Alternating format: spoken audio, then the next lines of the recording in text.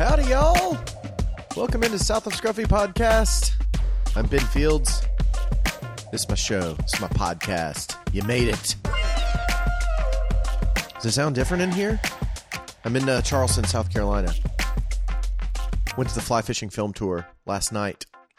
So I'm having to spit this one out from the road.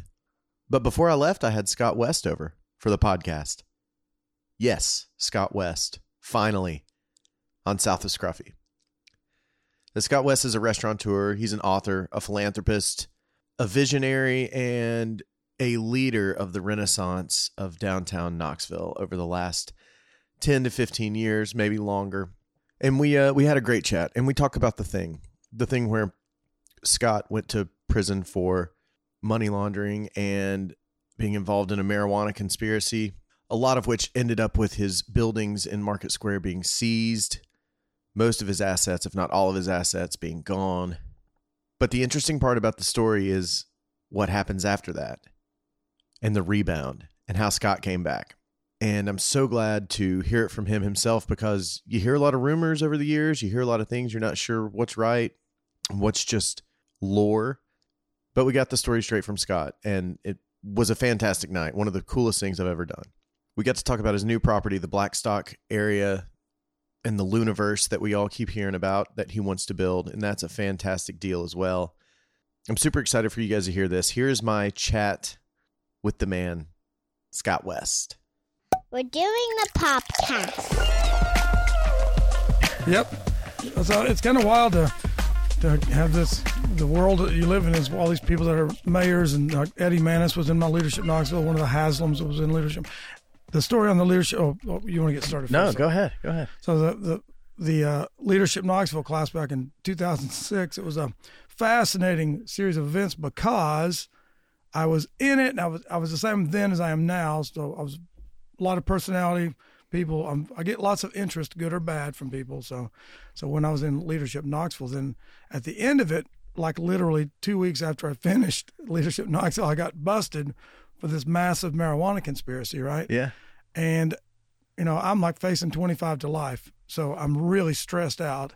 And I get a phone call from leadership. I can barely remember this because I can't remember anything from this time. It was a total haze because, you're thinking, oh my God, the whole time, right? So I get this phone call, and I won't say exactly who it was, a very prominent member of the community. They said, Scott, they're going to remove your name from Leadership Knoxville if this is true, this marijuana conspiracy you're accused of. And I'm like, I don't give a fuck. Why would I care?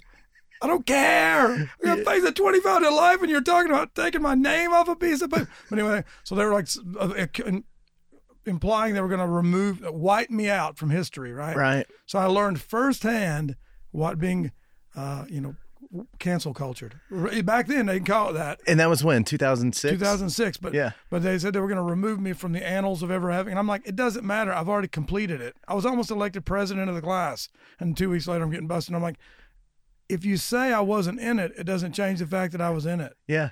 You can't remove me unless you lobotomize me, in which case I can't remember, and then you can say I wasn't in it, but I was in it. So that was actually, I hate to say it, but I wasn't really out and about, hanging out in bars and all that just yet. But that was how I found out about your name. I read it in the paper. Yeah. I read about what was going on, and it's crazy, man. I discovered later that it's one of those events where, I know now that I'm pretty well known, and good and bad. It's about 50-50. Some people, people that don't know me hate me. People that know me love me. Yeah. I think that's what it is, really. But no, I knew I would love you. It's very polarizing. I've always been very polarizing for whatever reason. I guess part of it's like when, the first interview I did when I got out of prison, Abby Ham said, what people want to know is that you're sorry for what you did. And I said, but I'm not sorry. You're not? No, I'm not. Because I've done things that I feel bad about, but not the one I went to prison for. Really? Yeah, really. Really, I'm not sorry. How did that all go down? Because I was right and the government was wrong, which is a very dangerous thing. Explain that to me. How are you right and the government was wrong? Because marijuana is going to be legalized by the government, meaning the government's apologizing to me for putting me in prison for marijuana since they're legalizing it now. That shows, does it not show? That shows that they're sorry. Yeah. It's their way of saying they're sorry without using the words. Yeah, I mean, it's kind of like your brother. Your brother's not going to say he's sorry, but he'll buy you, a beer, in old days, a soda. Yeah. And that's his way of saying he's sorry. Yeah. So they're going to say they're sorry by legalizing it. I love it. You think it's coming soon? I thought it was going to come a long time ago, actually. So I'm shocked at how long it's taken, truthfully. Yeah. How did that all go down? I mean, did you get apprehended and all that, or did you turn yourself in? Like what? Well, they tried to apprehend me, but I wasn't home. So the way that went was I was in Atlanta for Atlanta Mart. We had World Grotto, which had World Market. Yeah. So it was this concept that had a holistic health part, and it had a part that was a retail component, and then the underground nightclub, which I think it was the first show. Moon Taxi was there. Bands like Green Sky Bluegrass, all kinds of big bands played there. But it was badass. But it was a super cool underground club that had about 4,500 pounds of crystals, which of course the chip on my shoulder that did cycle back around recently. But okay, so back to why I was in Atlanta. I was at this show looking for retail stuff at the Mart. Yeah, the Mart. Yeah, Atlanta Mart, and I got a phone call, and the police said someone has broken into Preservation Pub. You need to come over here right now because of this situation with the break-in. And I said, what if I was in Egypt or Nairobi? I couldn't come over there right now. I'm in Atlanta. And they said, you need to come back right now. And I said, I'm in Atlanta. Can someone else not meet you over there? And they said, okay, that was just a ruse to get you to come back. We're going to arrest you. You're wanted for marijuana conspiracy, and so you need to come turn yourself in. And you already knew that it was coming? No. You didn't? Hell no. Till you got that call? Yeah. Okay. Yeah. So basically, I had the perfect crime in my mind. The only person that knew what I was doing at that time was my brother. Right. And I every time I met with him, he would give me lots of cash to use for developing these condemned historic buildings. And then I would say to him, no one else knows, right? Because you understand that what you're doing is illegal, even if you think marijuana is a sacred medicine, which he does. It's still illegal, and there are people that will destroy your life and my life and our whole family's lives if they catch you doing this.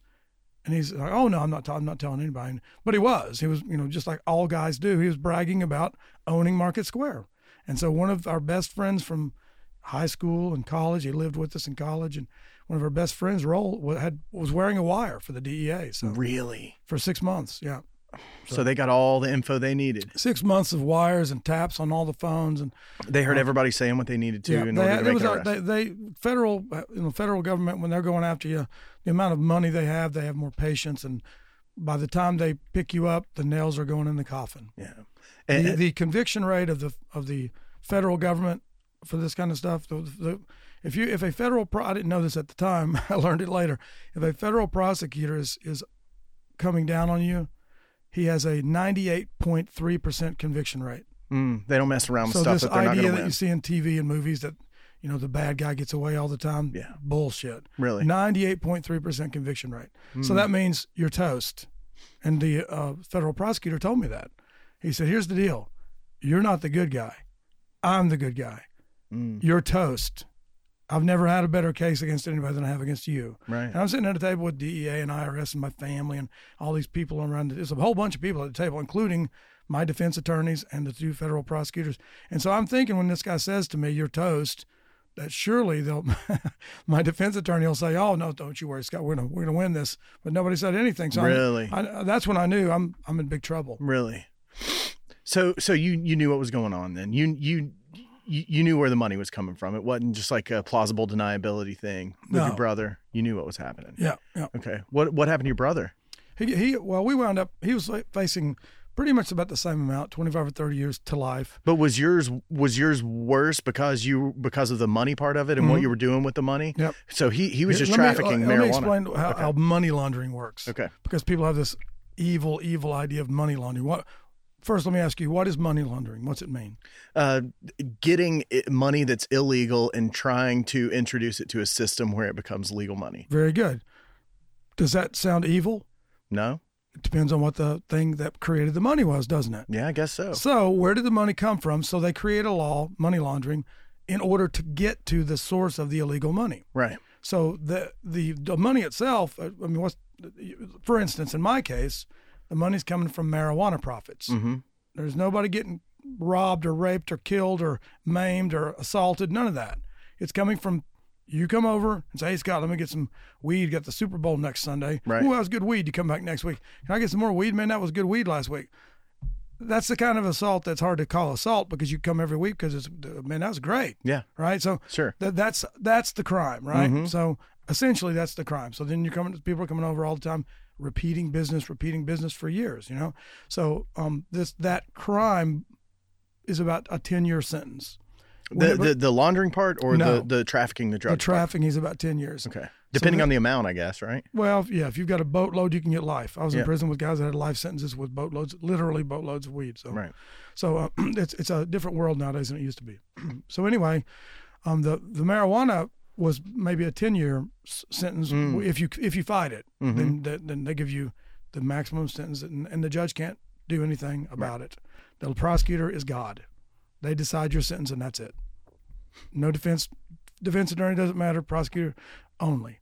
The judge doesn't matter. The only way the judge matters is if the prosecutor gives you a plea deal, which opens the door, so then the judge can bring it down a little bit. Yeah. Because you cooperated. Right. It's a game that they play. But essentially, if I fought it, it's 25 years, no parole. That's Right. it. And there's no getting out of it. Right. That's just the way it is.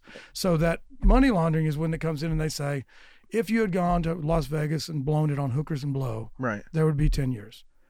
Just the drug charge. If you had put it in a Swiss bank account and Panama or done something like that, or put it somewhere else that wasn't used for anything, right? Just stored, you only have the 10-year conviction.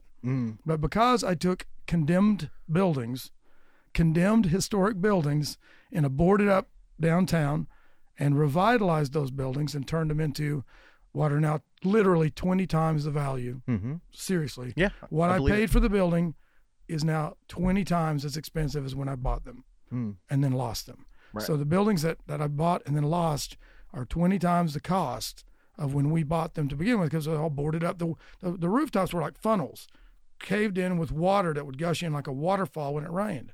So these are condemned, Right. condemnable buildings that we acquired. And the city doesn't condemn them because you don't want to tear down historic buildings. So it's a weird thing. You just let them get worse. But because I fixed the historic buildings, it wasn't me, but Bernadette and myself, and then my brother, basically we saved all these historic buildings, and in my mind, we were a major component of driving the Renaissance of downtown Knoxville.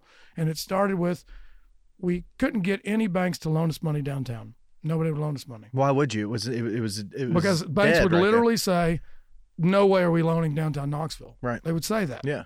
So so I went to my mother-in-law, Bernadette's mother, and she borrowed money against her. She had property in Kingsport. So she borrowed money against real property and basically gave it to Bernadette and I to put in a bank account where then we were able to go to another bank outside of downtown and borrow the same amount of money again. So if you have if you have collateral, if you have $1.35 million in cash, a bank will loan you $1.35 million. Turns out. Yeah, it's secured. Yeah. Yeah. So we did that, and then it wasn't enough. So my brother, I thought it would be a lot less, but I didn't know anything about development then or rehabbing old buildings, and it was a lot more than I thought it would be. So I wound up. It turned into $2.1 million in cash from him. So you have about $8 million in assets, and about $2.1 million of that was money laundering from business. The business being marijuana. Right. Nothing was stolen. Right. This was money generated. And then in my mind, here's the way I see it. If I take this money, $2.1 million, and I put it into a building worth $2.1 million, and now the building's worth $20 million, and now they generate property taxes from the $20 million, and there's hundreds of people getting hired to work in the building, I see that as trying to pay taxes. Sure. Not trying to avoid taxes. Right. But the law basically is treating it as if your whole goal was to avoid paying taxes. So the way the system works is you're supposed to say, I'm selling marijuana. I would like to pay taxes, and then they arrest you and put you in prison for selling marijuana. Yeah. It's something like that. It's Right. some nonsensical thing. Right. So I basically had come up with a way to pay taxes. But it doesn't change the fact. I'm not arguing whether what we did was illegal. It was. I'm saying that what we did was good. Yeah. Net good. Ethics, morals, fine with it. Illegal, yes. It's kind of like, you can name a whole lot of crimes in history, which I've been accused of comparing myself to famous figures when I say specific names, so I won't, because I'm not comparing myself to Jesus, who was a Christian in a place that wasn't Christian, or Mandela, who spent 25 years in prison for trying to free a country, or an escaped slave, or you can name all kinds of people throughout history that martyrs were killed, martyrs that were killed for things that were nowadays we're like, that's not a crime. In fact, I would argue probably 95% of people that were criminals throughout history are not criminals by today's definition. I bet they you're were right. Criminals based upon the definition of that time, which may have been, we would like to take your natural resources. Therefore, you're a heathen. You're a savage. Sure. Whatever. If you're not a Christian, then you don't actually own America. We can take America from you because you're a heathen. Therefore, you have no rights. Yeah, that's illegal now. Yeah. If you're an escaped slave, you had stolen the property of your master, which was you. Mm-hmm. You're the property. So you're stealing from a gentleman, and therefore you must be punished. So the crimes throughout history, to sit and think, anyone who sits and thinks, well, you're evil because you broke the law, I'm not saying that it's not good that people do that. I mean, you need most people to do that. I feel you. But then there are those of us who question everything all the time. And that can get, and we have to understand that this can get us squashed like a bug. Mm-hmm. If you're in the wrong country, if you're under Stalin or a Putin or something, and you do something that could put you sideways with the government, they can squash you from existence. You disappear from the world and you're gone. We're fortunate to live in a country that's free enough that you only went to prison for the marijuana conspiracy. Yeah, they didn't execute you or don't literally lobotomize you. They didn't do that to you. So your conscience is pretty okay. On that, I mean, we've all done things in our lives we resent, regret, and things we wish we hadn't done, or been cruel to people we shouldn't have when we were young to be cool to somebody. Sure. We've all done that kind of stuff. Treated somebody we wrong that we care about, and we've all done it. So I've got things I regret, but not a marijuana conspiracy. That's not one of them. Right. And then that was, how long did it take for all the court stuff to clear? A year, 2 years? Happened pretty quick. They wanted the difference in myself and the rest of the conspiracy was the rest of the conspiracy. Yeah, there's your brother and more dozens of people. Okay, gotcha. Yeah. Anybody who was selling or anybody that touched that money or touched that weed. The reason I get the same sentence as my brother is because they charge you all together. Conspiracy works they created the conspiracy law originally to go after the five families. They created it to go after the mafia. Yeah, it was Giuliani that used that conspiracy law to take down the mob. It was Giuliani, but he wasn't the one that created the idea. It was another fellow that came up with the idea. But the idea is any crime that's done by anyone in the conspiracy, everyone is guilty of. This allows you to get the Godfather and not just the henchman. Right? Yeah. Of course, what happens is you start off to try to take out these large criminal enterprises, which are doing mass murder and terrible things, and then it winds up being taken down. Friends from high school who had very little to do with it. Yeah, what I'm saying is 2 guys from high school that are selling weed is a conspiracy. Right. Just like this 5 families are a conspiracy. So so they're able to I get all the charges of people I don't know. I get their charges. Doing things I've never seen, I get the charges. Right. That's the nature of conspiracy. That's how they make sure you plead guilty. Gotcha. Yeah, I mean it's good for them. Essentially it's a conspiracy. Even though my role at that time, I mean, I'd done this stuff with my brother, but I had retired, years ago. From selling weed? Yeah. So, and we did lots of smuggling adventures and stuff, but I'd retired for that for years. And so essentially, I was well past having done that. And then I was in the normal world and doing normal things. And then once we got started on Market Square, then I needed money. Then I pulled my brother into that, and then it wound up costing more. So he claims he was going to retire, which... So he basically is blaming me, and I'm blaming him but it's his fault. But so essentially, that he stayed in it trying to generate this money for this things we were doing, but the conspiracy was weed. Yeah. How long were you in prison? 4 years? 4.5 years. 4.5 years. It was a 25-year sentence that when you do the plea deal, what they wanted. I was only in jail for 6 months, which was by far the worst part of my sentencing. Well, the worst part is when they tell you they're going to bury you and your insides turn to water. I'm not kidding. Imagine somebody says to you, if I pulled out a knife right now and told you I'm going to kill you right now in here, you'd be very frightened. Sure. It's like that. So that's kind of what it feels like when they tell you they're going to bury you alive in prison. Because you haven't done time. I've done it now. I could do life in prison now, but really? I don't want to. Right. It's not something I want to do because it's time. That's what it is. I like, having a family and a wife and a life and these enjoying a beer and stuff like that. Yeah. But I could do it. I know how it works. Yeah. I know it's you do the time or the time does you. I know this. So you make it work for you. But the prosecutors, what they wanted to, in my case, we had the buildings, so we got $8 million in real estate. The prosecutors want it, so they push us through the system very quickly so they can auction off the property. Whereas the rest of the conspiracy sat in jail for years. Really? Yeah. So you were in jail for 6 months waiting on and then I went to prison after I did the plea deal. But the 6 months in jail is when everything was getting worked out. But I mean, I guess lucky for you, you had the real estate because they pushed you through the system quickly, because you said that was the worst part. Because we had the valuable stuff and they needed it clear title. Then they needed us to plead guilty as quickly as possible. Plus, we weren't all tied up. They knew I didn't know a lot of these folks and stuff, so therefore they could push us through more quickly. Whereas the others, you got to do what they call diesel therapy. You move them from jail to jail, and there's no sunlight. And sitting in Blount County Jail, I'll give you an example. There's no sunlight. There's only fluorescent light, right? You don't go out in the sun. Because you're a federal prisoner, the feds require the jail to give you fruit. Well, that fruit is applesauce once a day. So you wake up in the morning.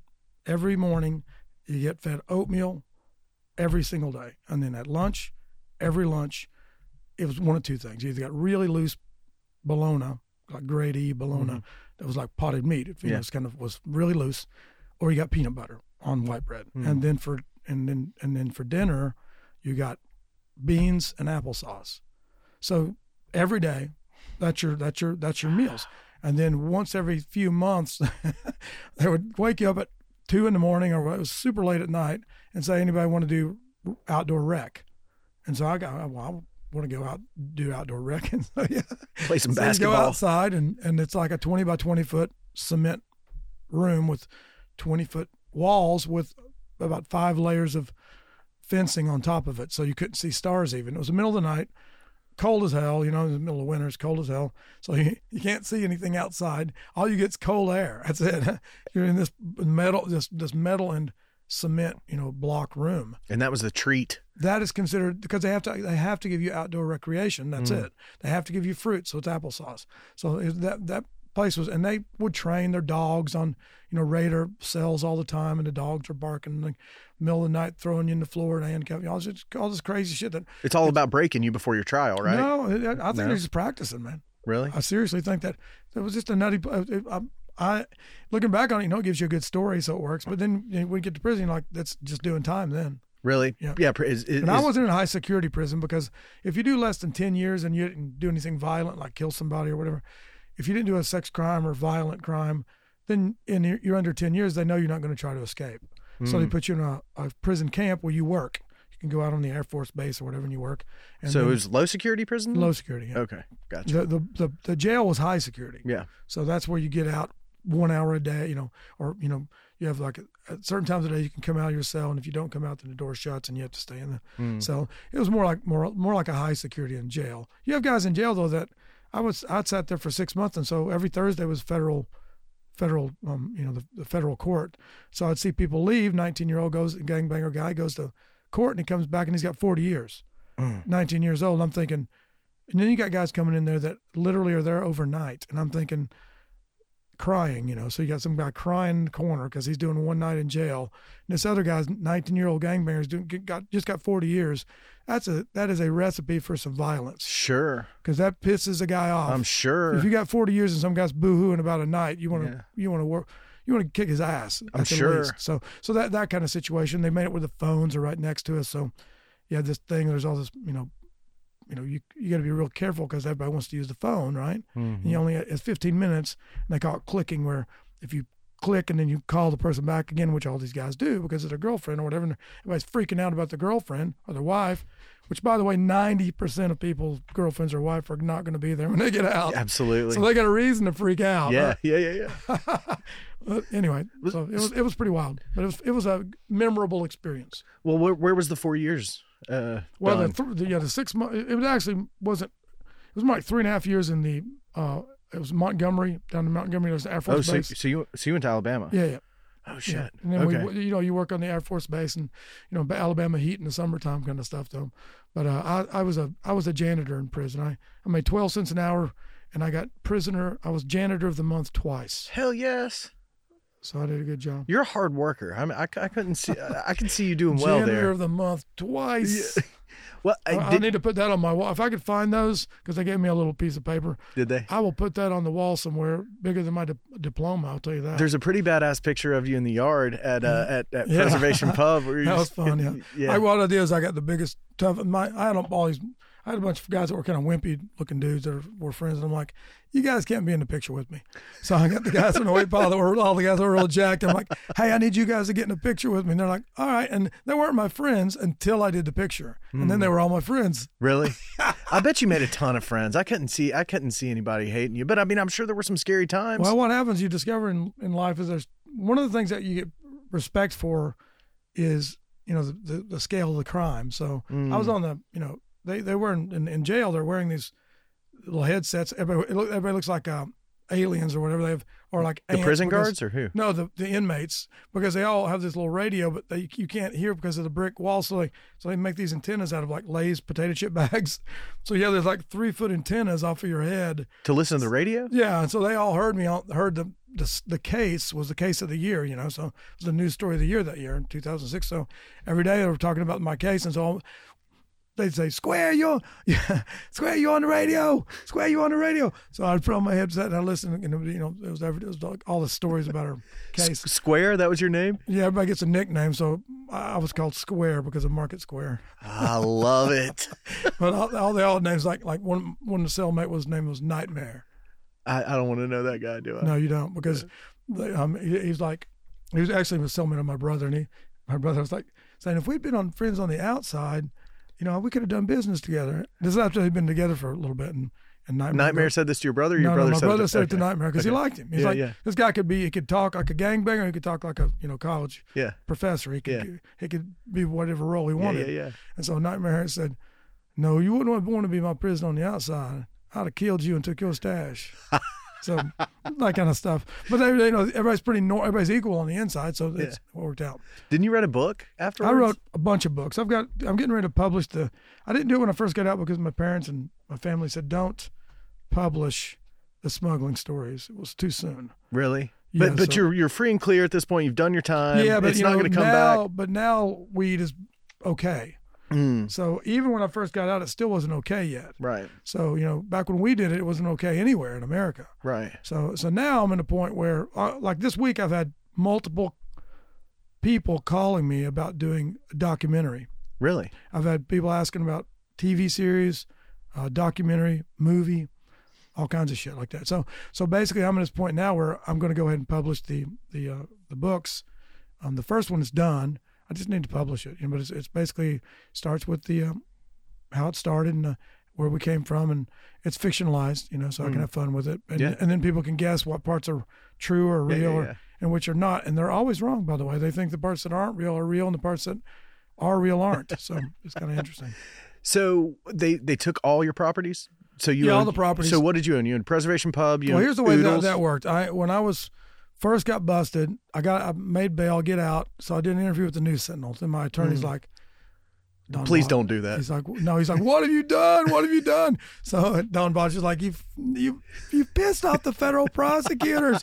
So anyway, so then he calls me early Sunday morning. I'm on the cover of the newspaper on Sunday. And this is after you got arrested, but before you went to trial. Yeah. Okay. I got out for a little bit before I had to go back in. Okay. I made bail and then. Yeah. And so then once you agree to do the plea deal, you're back in jail again. So I get out for a few weeks. So anyway, I get out, I do an interview with the News Sentinel.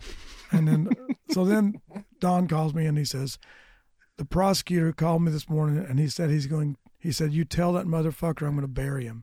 Oh my now, gosh. When a federal prosecutor says this is not like your friend at a basketball court. Right. This guy means it. Yeah, he does. He's serious about it. So it freaked me out, needless to say. So I'm like, well, I got to talk to him. And so Don's like, do not make it any worse. Don't talk to him anymore. So, of course, as soon as I see the prosecutor, I went over to him and I said, hey, I'm sorry I upset you. And let me explain myself so you won't be so mad at me, And he's like, okay. And I said, you guys are planning on seizing the buildings on Market Square, right? And he said, yeah, we're taking everything. And I said, okay, well, the building's value is determined by the rent they generate from the tenant. Mm-hmm. The tenant is the businesses that we created because no one would rent no one would rent on Market Square. Mm-hmm. We couldn't find any tenants, so we created the businesses to be our own tenant. Right. That's why the businesses are locally owned and operated. Right. Because nobody else was interested in Market Square. Sure. So we created each business. The businesses become the tenant. I get busted, and then I'm worried that everything's going to go under, and I got my whole family I'm worried about now. So I did the interview to let everybody know that everything's okay. The business is going to keep going. No big deal. That's what I was doing. So I told the prosecutor, look, my family's going to keep, they're still here. The businesses have nothing to do with the money laundering. All the money laundering went into the condemned buildings. All the businesses make money. There's no reason to launder into the businesses because they make money, right? I'm not trying to prop up any business. So I basically told him that the buildings are not going to have any value when you sell them at auction if they don't have the tenants. And he's like, kind of shook his head. Yeah, okay, it makes sense. You're kind of doing him a favor, right? So my plea deal literally said that my family had to keep the businesses open as part of my plea deal. That is crazy. I wondered why everything kind of kept going. That was the plea deal. Okay, so the laundered money was in the buildings. It was going just into the buildings. Yeah. It wasn't going to pay the payroll at the pub. We didn't create businesses to lose money. Right. I've never created a business to lose money. Sure. The businesses, obviously, they're still there. Yeah. Oodles is now, we changed the name recently. It's now going to be Alice in Appalachia. Oh, cool. Cocktail shopping in Yonderland, but that's been there 20 years. Yeah.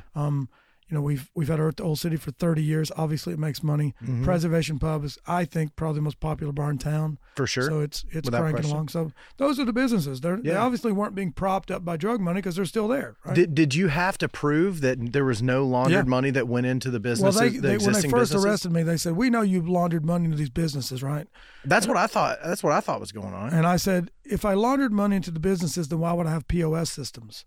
The POS system shows every $3 purchase, every sale, Sure. and it's 70% Right. plus credit cards. Yeah, but paying a contractor. If I do $3,000 of cash into the business every day to launder money, you would see it in the Right. POS system. Right. So because you're giving me your credit card, I'm ringing up a $3 beer, there's a $3 receipt. Right. All the money that went into Preservation Pub had receipts from actual customers. Right. So they knew when I said, why would I launder money to a business that makes money, and why would I have a POS system if I were going to launder money? I would have a cigar box. Right. I would have a cash register that hit no sell every time. Yeah, we'd be cash only.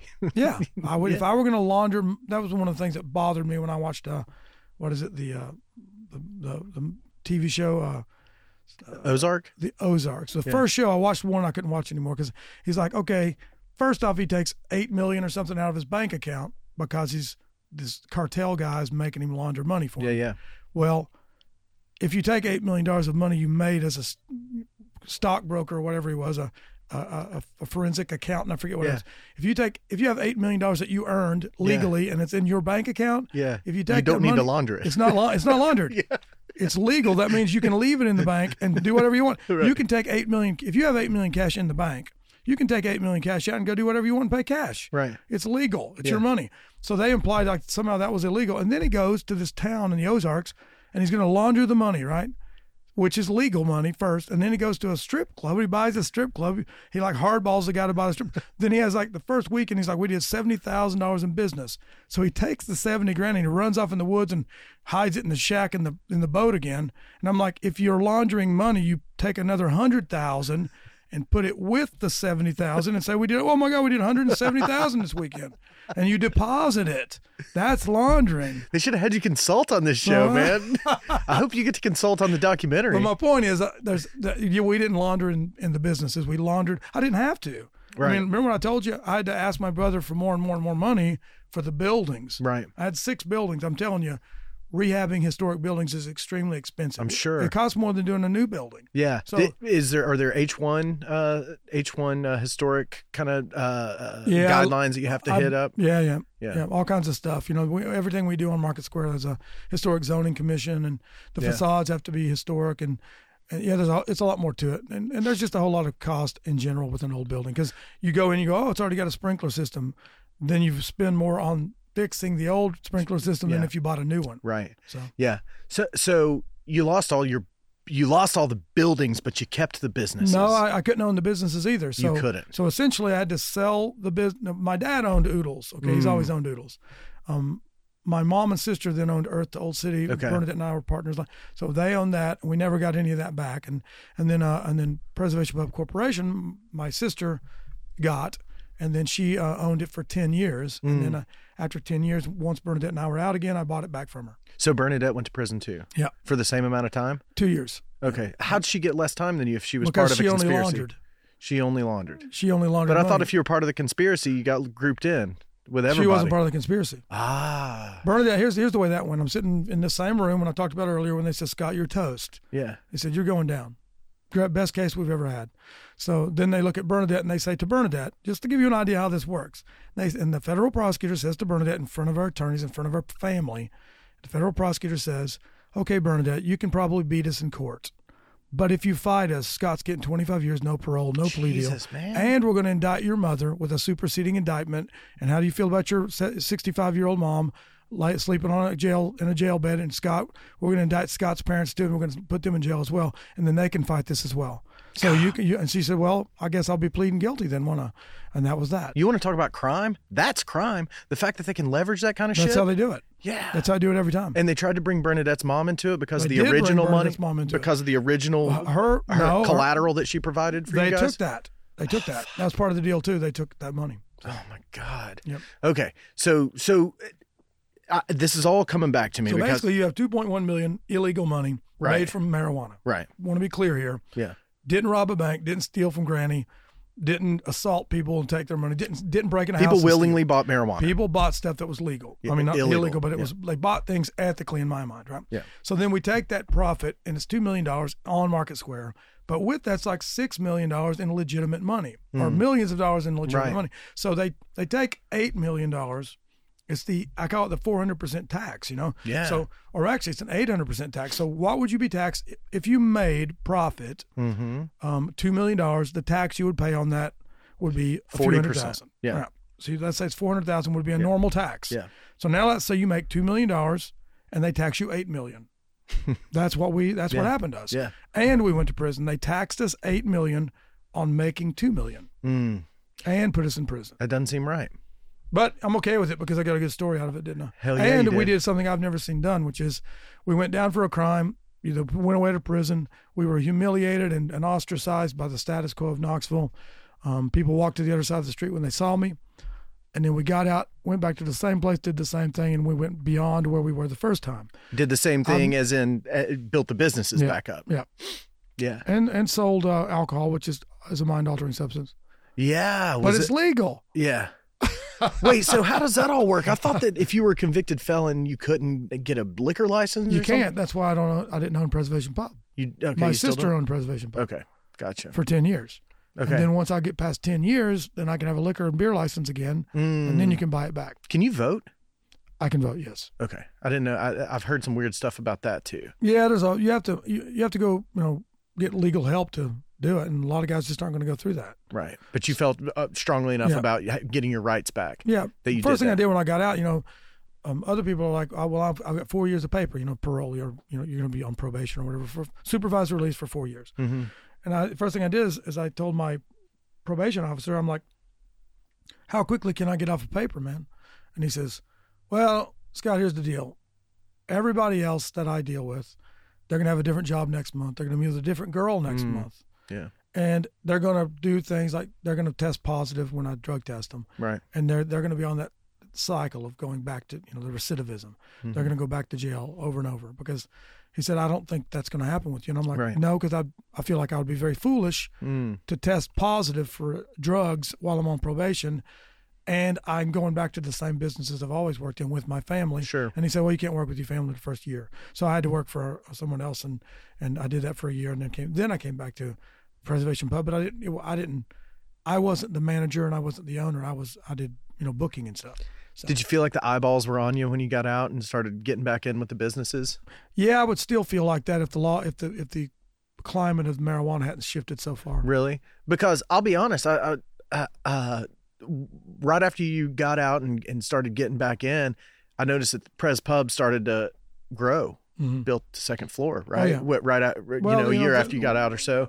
I'm not going to take all the credit because obviously Bernadette does all the work, but I may not be the workaholic that she is, but I'm pretty visionary when it comes to having a drive to get things done. So when I got out, we've grown at about 26% a year ever since, which is beyond Bernie Madoff numbers, except mine are real. Except you can back those up. Yeah. So you got Press Pub now, and then you started Press to grow Pub that. when I got out was one floor.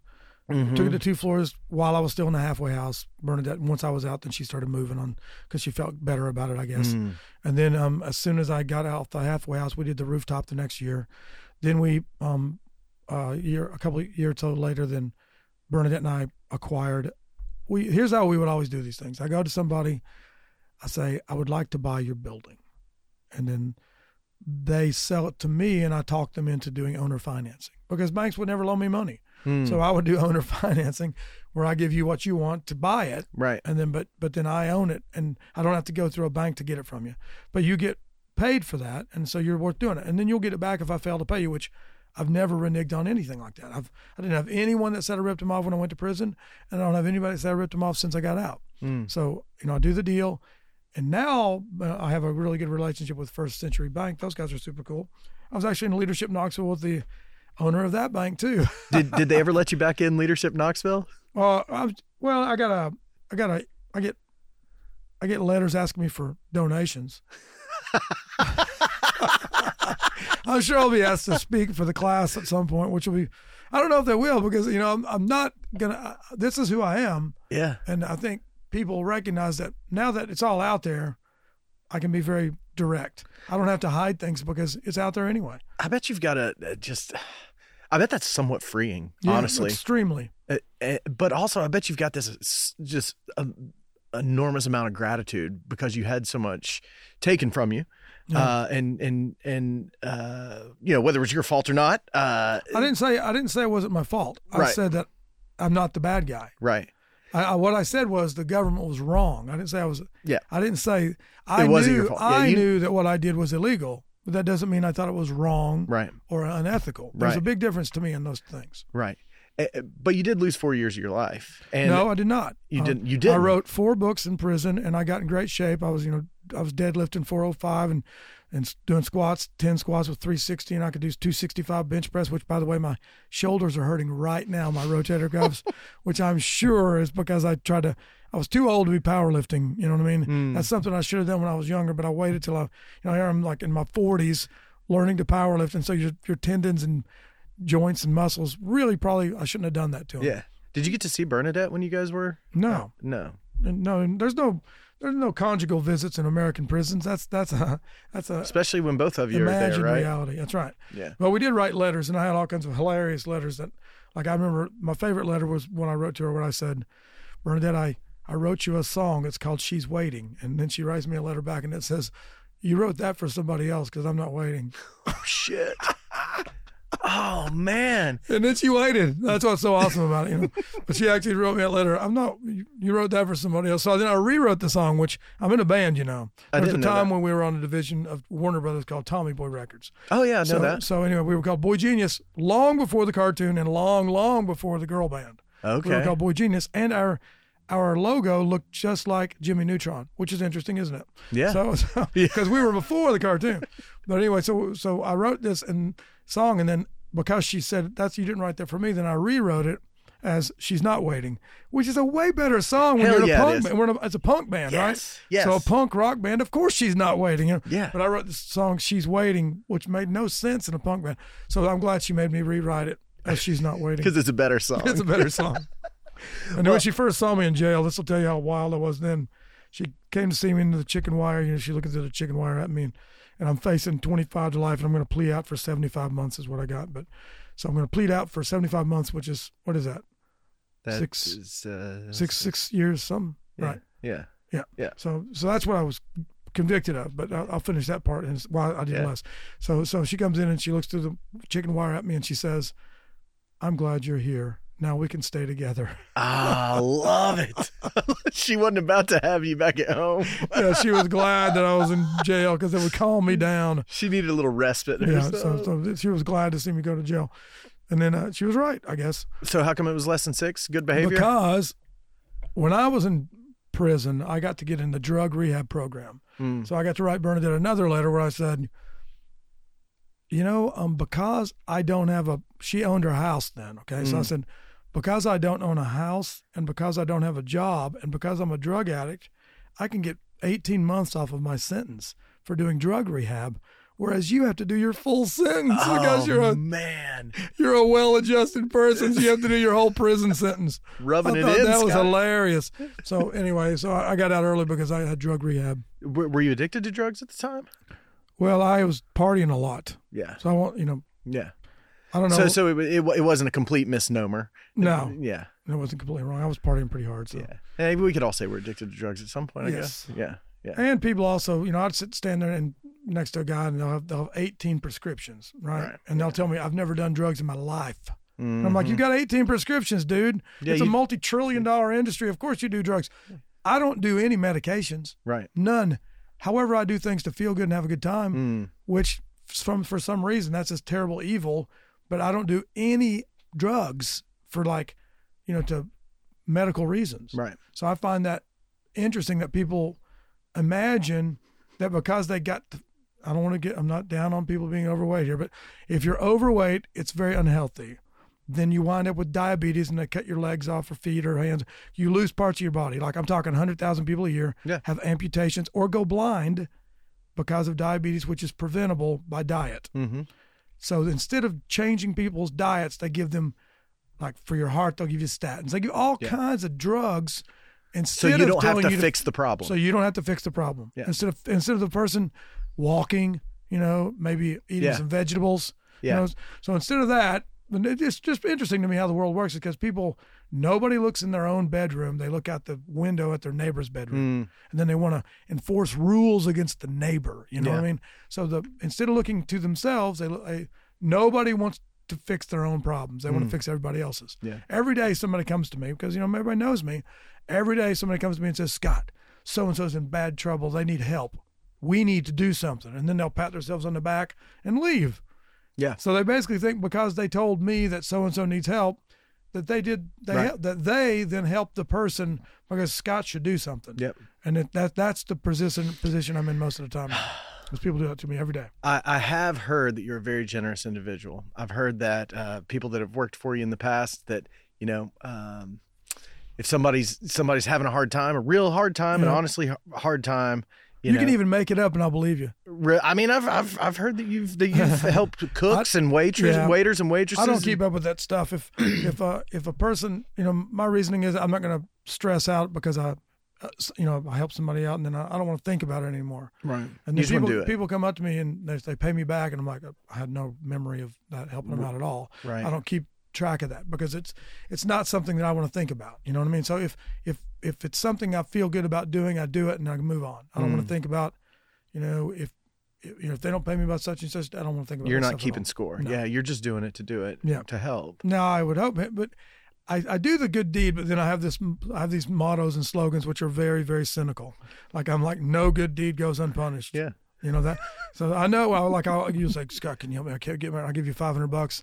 And I'll, pay me back if you can. And in my head, I go, no good deed goes unpunished. You're never going to see that money. You're never going to see that money. Sure. So that's what actually goes through my head, even as I do the good deed. I know it's gone. And then sometimes I'm surprised, not often. Yeah. But you're helping. Yeah. But it helps a lot. So. Yeah. So was there a point when you started to rebuild, in prison? What's that? In the 4 years I was in prison, I would write hundreds of pages of business plans of what you were going to do, in addition to the books that I wrote on the smuggling and the doing time and poetry, and I wrote songs. I wrote albums of songs and stuff. So I did all these writing things, but I was at the same time I was going to hit the ground running when I got out. And so I can tell you there's a predictor of success in business. I forget. I think it was Malcolm Gladwell that wrote about it. It's called Speed to Failure. Fail fast. The only way you can determine a person's likelihood of success is speed to failure. So a person that, pardon me, I just drank some beer. So the only way you can predict success is speed to failure, which means if a person opens let's say you and I open a bar, it fails. We fail in 12 months. Okay. No, I said we go 2 years. 2 years losing money, and then we finally close it. And then you go off and I'm going to be an exterminator now or whatever. I'm going to go do this other thing. I'm going to Orkin. And then I'm like, well, I'm going to open another bar. If I open another bar, I should either succeed or fail really quickly. Speed to failure. So I should not spend another 2 years losing money like I did the first time. So I knew what I had. We were involved in the revitalization of the Old City back in the 90s. I was the Old City Neighborhood Association president. We had 3 businesses. I was highly involved in street parties and all kinds of stuff. Not even have a bar back then. Had an ice cream shop, ladies' clothing shop, and Earth Old City. Yeah. And we were doing street parties, okay? Now I know the bars and restaurants benefited, not me, but at the time we did that, right? I wrote a walking tour called Lost Tales of the Old City, which now is 4 books called Lost Tales of Scruffy City. But I wrote that because people would come into the Old City in the 90s and they would say, is this it? This is downtown Knoxville? And it was embarrassing. Yeah. So I'm like, I got to give people something to do so they don't have to say that, that's it. And so I wrote this walking tour and I put it all over the place, And then I would do these like Old City card, and I got all 40 businesses signed up, and I'd go in and say, can you give a 10% discount if a person has this card? And they'd be like, come back next week. And I'm like, I'm not an advertising rep, dude. I'm trying to help your business. I'm not coming back, And that's what I'd say to them. I'm not coming back. I'm talking to you this time. If you don't do it, I'm not coming back. And so I went up with like 40 businesses on board, and I was just trying to promote downtown. But even then, and then I wound up getting involved with not Leadership Knoxville, 9 Counties, One Vision. And then I wound up being the co-chair of 9 Counties, One Vision in the 90s with Lawrence Tulloch. And they hired me to photograph the Knoxville for a year downtown. And they would say, Scott, can you please get pictures with people in them? Your pictures have no people in them. Nobody was there. Because there's nobody there. Yeah. So we did that in the 90s. And then that's when I figured out that we needed to be, make it happen. And Bernadette grew up in Germany. So she was all over Europe, and she was an international flight attendant when I met her. So we'd go downtown, and then, it's all boarded up, And so she'd go on Market Square, and she's the one that said, Market Square is unique. It's the best thing about Knoxville. And this needs to be revitalized, And she's like, in Europe, all the cities have the town square is where the heartbeat is. Exactly. So she knew it had to start on Market Square. So that's why we did Market Square, is because that's what she saw as the way to go. Now, the reason we started in the Old City prior to that is because Bernadette wanted to start on Market Square. My mom worked at TVA. She said, you don't want to go to Market Square. They roll up the sidewalks at 5 o'clock. And it's all homeless people. Like when we were working on Preservation Pub, people don't realize this, but it was literally tumbleweeds. I mean, it was just like dead, boarded up. There was a little shed in the middle of Market Square that was the new farmer's market. And there was no farmers. The guy that was the one farmer left, Cheryl Jenkins, I think was his name, died when we started working on Preservation Pub. He was dead. So there's no farmers whatsoever in the farmer's market. There's no farmers. But at night, all the homeless guys dozens of them would sleep under the shed, right? It's got cover. So you'd have dozens of homeless folks sleeping under the shed, which Bernadette would stay up all night painting the walls. Of the shed? Of the press pub, trying to get it open. And I couldn't, I'm exhausted at 4 a.m. I wanted to go home, and I couldn't leave. And this is back, we would literally pull up on Market Square and park in the front window. There's no bollards. There's the city, most people wanted Market Square to be a 2-way street with parking in the middle and on the sides.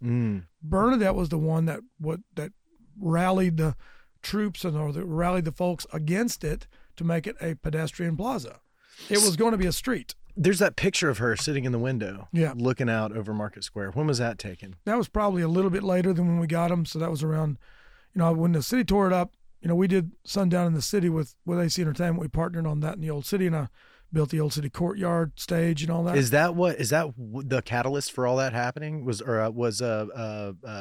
Sundown in the City? Sundown in the City, the way I remember it, who knows what memories. This was 99, 2000, right? Yeah, so I remember Ashley Capps came to see me because I was the Old City Neighborhood Association president. And Ashley said, hey, I'm going to do a series of concerts on Market Square. Can you write a letter to the city council? Because I'm trying to get like $125,000 to pay for these concerts. Because before he just done one-offs. He's wanting to do 12. So I said, it's interesting you came to me because we're actually buying 6 buildings on Market Square. So I went in front of city council and said, we're getting 6 buildings based upon events like Sundown in the City happening on Market Square. Right. I'm not saying we're responsible for him getting the money, but it sure didn't hurt him. Right. You know what I mean? Sure. So they gave him $125,000, and Pilot gave him 50 or 60, and he got 50 or 60 from Marie. So he's able to pay for free concerts. Which He had $250,000 to program a summer. You have Wailers and Steve Winwood and George Thorogood and all these Blues Traveler, all these amazing bands. Yeah. He programmed on Market Square, and then of course we opened Preservation Pub, and it was crazy busy. So it was pretty cool. And then somewhere along the way, after a year or so of doing that on Market, I don't know, what was the first year of Bonnaroo? 2001, I think. So I think maybe 2002. I think they realized that at Market Square they can't charge tickets, they can't control all the beer sales, they can't control the price the beer is sold at, and they have maybe folks that cause problems that they don't have to deal with at Bonnaroo. Yeah. So I think that they're sitting there going, Bonnaroo, we control everything. Yeah. So let's not mess with. Now the story that they said, this may be the fact, is that they said it was too big for Market Square. But in my opinion, if it's too big, then why wouldn't you just get a smaller band? You get a band that has a less of a draw. I mean, man, I was in high school at the time, like the last year of high school. Yeah. And it was overrun with teenagers who couldn't drink, people dropping their kids off down there. I learned from Sundown in the City. We did, like I told you, we partnered with them one year. We did 50-50 with them. So when I do this Blackstock project with the old International Electric Ballroom, Concourse, Valerium, Luniverse Knoxville, when we do that, I'm going to launch it with a concert series. So I'm going to basically, it's essentially pioneering and revitalizing a new arts and entertainment district. That Blackstock is actually bigger than Market Square. The building itself, or the area? The area. It's 3.5 acres, so it's bigger than Market Square, which is about 1.5 acres maybe, or something like that. Did you get some surface lots around there too? So you got not just the buildings. So you got the cider house or whatever, the cider house of Valerium, and then the parking lots under the bridge. Yeah. And then what about the one that exits? There's a big parking lot, which is about 2 acre parking lot. The one with the bridge or the tunnel. Yeah, that's the city's, that one over there. So what I'll do is on that big surface parking lot, that's where I'll set up a big stage, and we'll do big concerts, and I'll plan on doing it this fall. Well, what people don't realize is that is prime time for campus too, man. Yeah. It's right out the backside of White Avenue and all that. I know. Well, I know you do, but it's something you don't think about because Blackstock seems like such a no man's land because of all the streets. If you put a concert there that students want to see, they'll come. You don't have to worry about parking either. They're coming. With them. Yeah, that's right. Yeah. And that's who you want for concerts. That's who's going to come to concerts. Yeah. So from my point of view, I can control it just like AC went to Bonnaroo to control everything. I can control everything there too. Really? Market Square is a public plaza. Mm-hmm. This space is private. I can put up fencing. Yeah. I can control. I can. I don't have to have folks that are going to cause problems coming into the space. I can prevent that. Yep. And I can control the space so that we can have.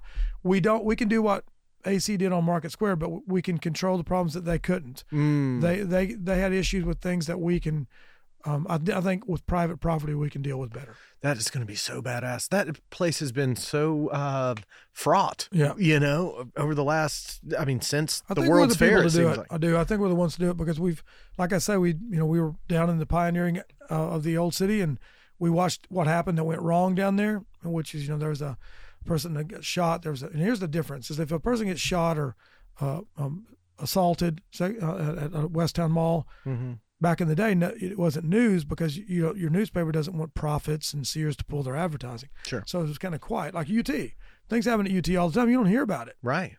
But that'd be bad for enrollment. But if something happens in the old city, it's all these little mom and pop businesses. So there's no advertising money. Right. So everybody jumps onto it and does all these stories, and goes after it and goes for essentially tears the jugular out of the old city. So the old city went from 100% business to 50% business in one night because of a murder.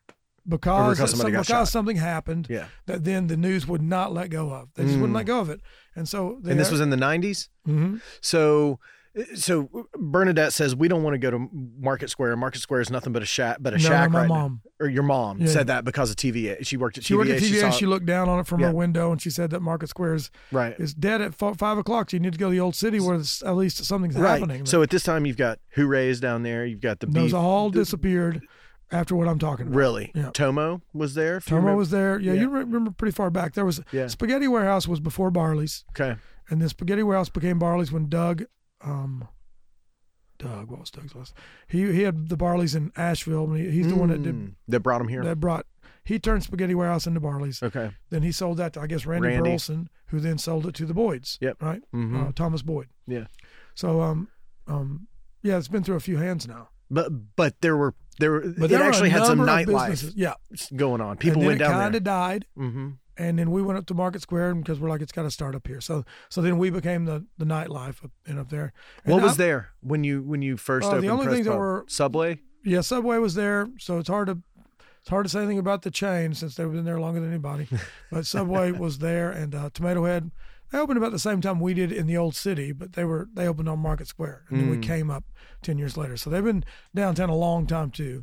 And then Soup Kitchen. That's it. Yeah. Okay. So it was shuttered. Other than that. Yep.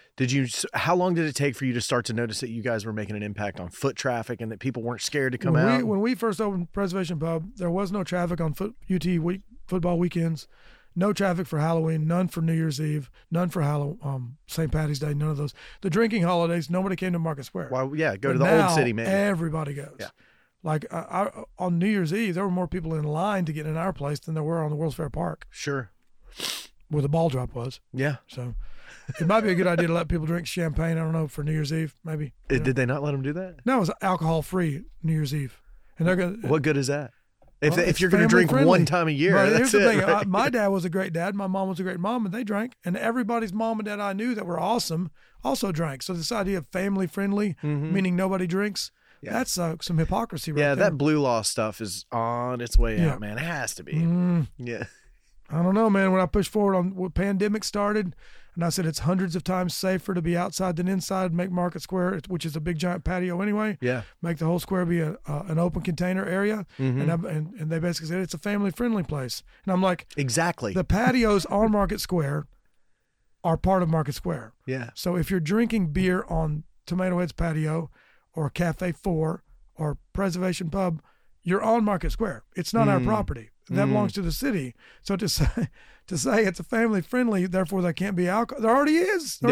Dogwood Arts. No one says how evil it is when Dogwood Arts sells alcohol. Right. Rossini Fest, Shakespeare on the Square, All Ola that. Fest, Asian Fest. They all have beer. They all have alcohol. They all I have mean, wine. Sundown in the City did. So the idea, well, that's a concert, so a lot of people have a negative thought about that too. Yeah. So this scapegoating of alcohol and scapegoating of bars, when we were closed during the pandemic for 7 months, alcohol sales went up 30% in America. Yeah. Or in Knoxville for sure. Yeah, yeah. So everybody's drinking more because they're not at work, but yet they're still scapegoating the bars as the cause of the pandemic. Right. It was the strangest thing ever. So I'm saying what's dangerous is being inside, like you are when you go to Uncle Johnny's house or Sure. church Yeah. or the Over to your buddy's house to drink. rave at your buddy's house Yeah. because the bars are closed. Yeah. So essentially, I'm saying let them drink on the square where they're safe, and then no, that's what causes the pandemic is people going to your Market Square and drinking beer. That's what's causing the pandemic. Pretty much was the implication. Yeah. And so they wouldn't do it, and now it's 2 years later, and I still feel the same way about it. Have you seen what all the cities in Georgia are doing? Alpharetta. There's a bunch of cities in Georgia where they just open container laws. They took them away, and now you can walk out of a restaurant with a drink and walk around from place to place. They just took them away because I don't know why they did it, but it's helped a lot. Well, like in Knoxville, they've got this. We didn't use it at all. Like they made it where you can sell alcohol to go as long as it's got a sealed top, which means leave the top of the straw on or something. Yeah, exactly. So you have all these places selling alcohol to go. We didn't do that. I'm like I've already had my storied past. I'm not going to go anywhere near any gray areas. Right. Like a Delta 8 or whatever. Yeah. I'm sure I could sell the hell out of it, but I'm not going to do it because it feels like something I'm going to They sell it at the Brickyard. yeah, I'm sure. I'm sure a lot of places sell it, but I'm sitting there like, I'm just going to hold off. Yeah. When it's legalized, then I'll brand the hell out of it. Yeah. Wild West Brothers, whatever. Yeah.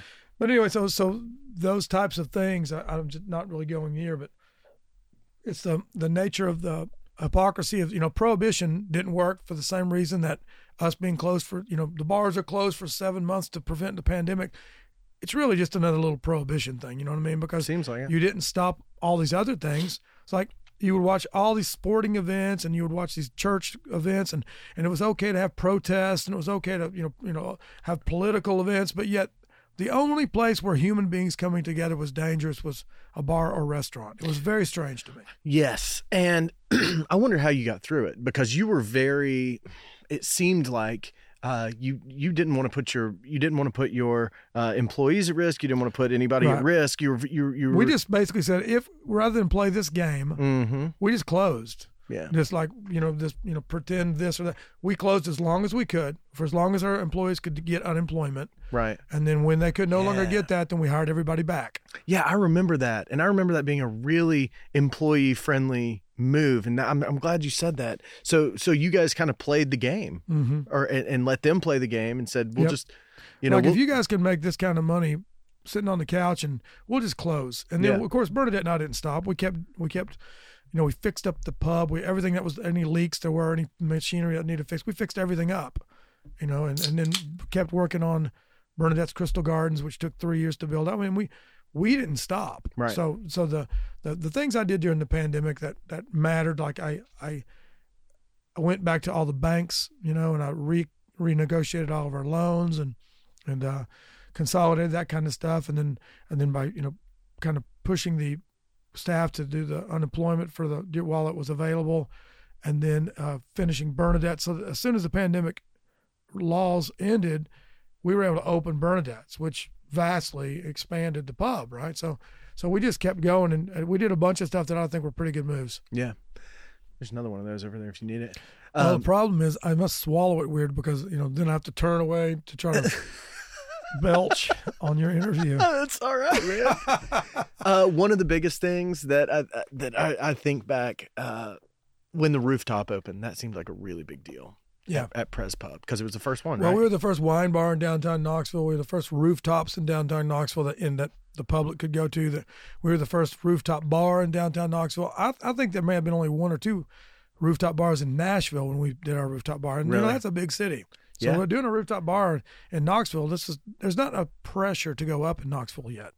To go vertical. Yeah, like air rights. You go vertical in places like New York City, where you got to go vertical. So Knoxville doesn't have that pressure, but we just wanted to have the rooftop bar, So we did that so we get a beautiful green rooftop, cool space, and then we didn't want to have a plastic room, so we didn't put plastic tents on them, to be inside while being outside. So we're like, if we lose some days because it's raining or cold, and we'll lose them. Sure. But it's going to be outside if we're going to do a roof. Well, we got 2 other floors we can hang out on. That's right. So that's why we did the roofs the way we did them. And then I thought everybody else would jump on the bandwagon instantly. I thought there'd be a ton of roofs really fast. Yeah. But it took a long time. Now it's tsunami. Well, who else has done it? Well, it's all the hotels. Oh, yeah. The hotels have done it. Yeah. That's right. That's nice. Yeah. It's cool. Yep. Ours is still the most bohemian. All the other ones are corporate. Sure is. Yeah. So, where are you from here, Scott? I don't know this. I went to Lenoir City High School. Okay. Yeah. And then before there was a dam, before there was a Walmart, before there was a McDonald's, when there was no money there at all, we went to high school in Lenoir City. When did you meet Bernadette? She was a flight attendant, and I was, I spent 8 years getting a bachelor's degree, so I don't know. Somewhere in there. Were you flying Lufthansa? I was really just partying. So, no, I met her at Planet Earth, which was a bar in the old city. Oh, I remember I just saw these nice legs go by, and I turned around and followed them, and it was her. So that's how I met her. I met her in a bar. I've been wondering that forever. I don't know your story at all. Yeah. Lenoir City High School. Well, she played soccer for UT, and so then she was a flight attendant. So I guess she was in her flight attendant dress or whatever. So she went up the steps and Planet Earth, and so then I went to go meet her.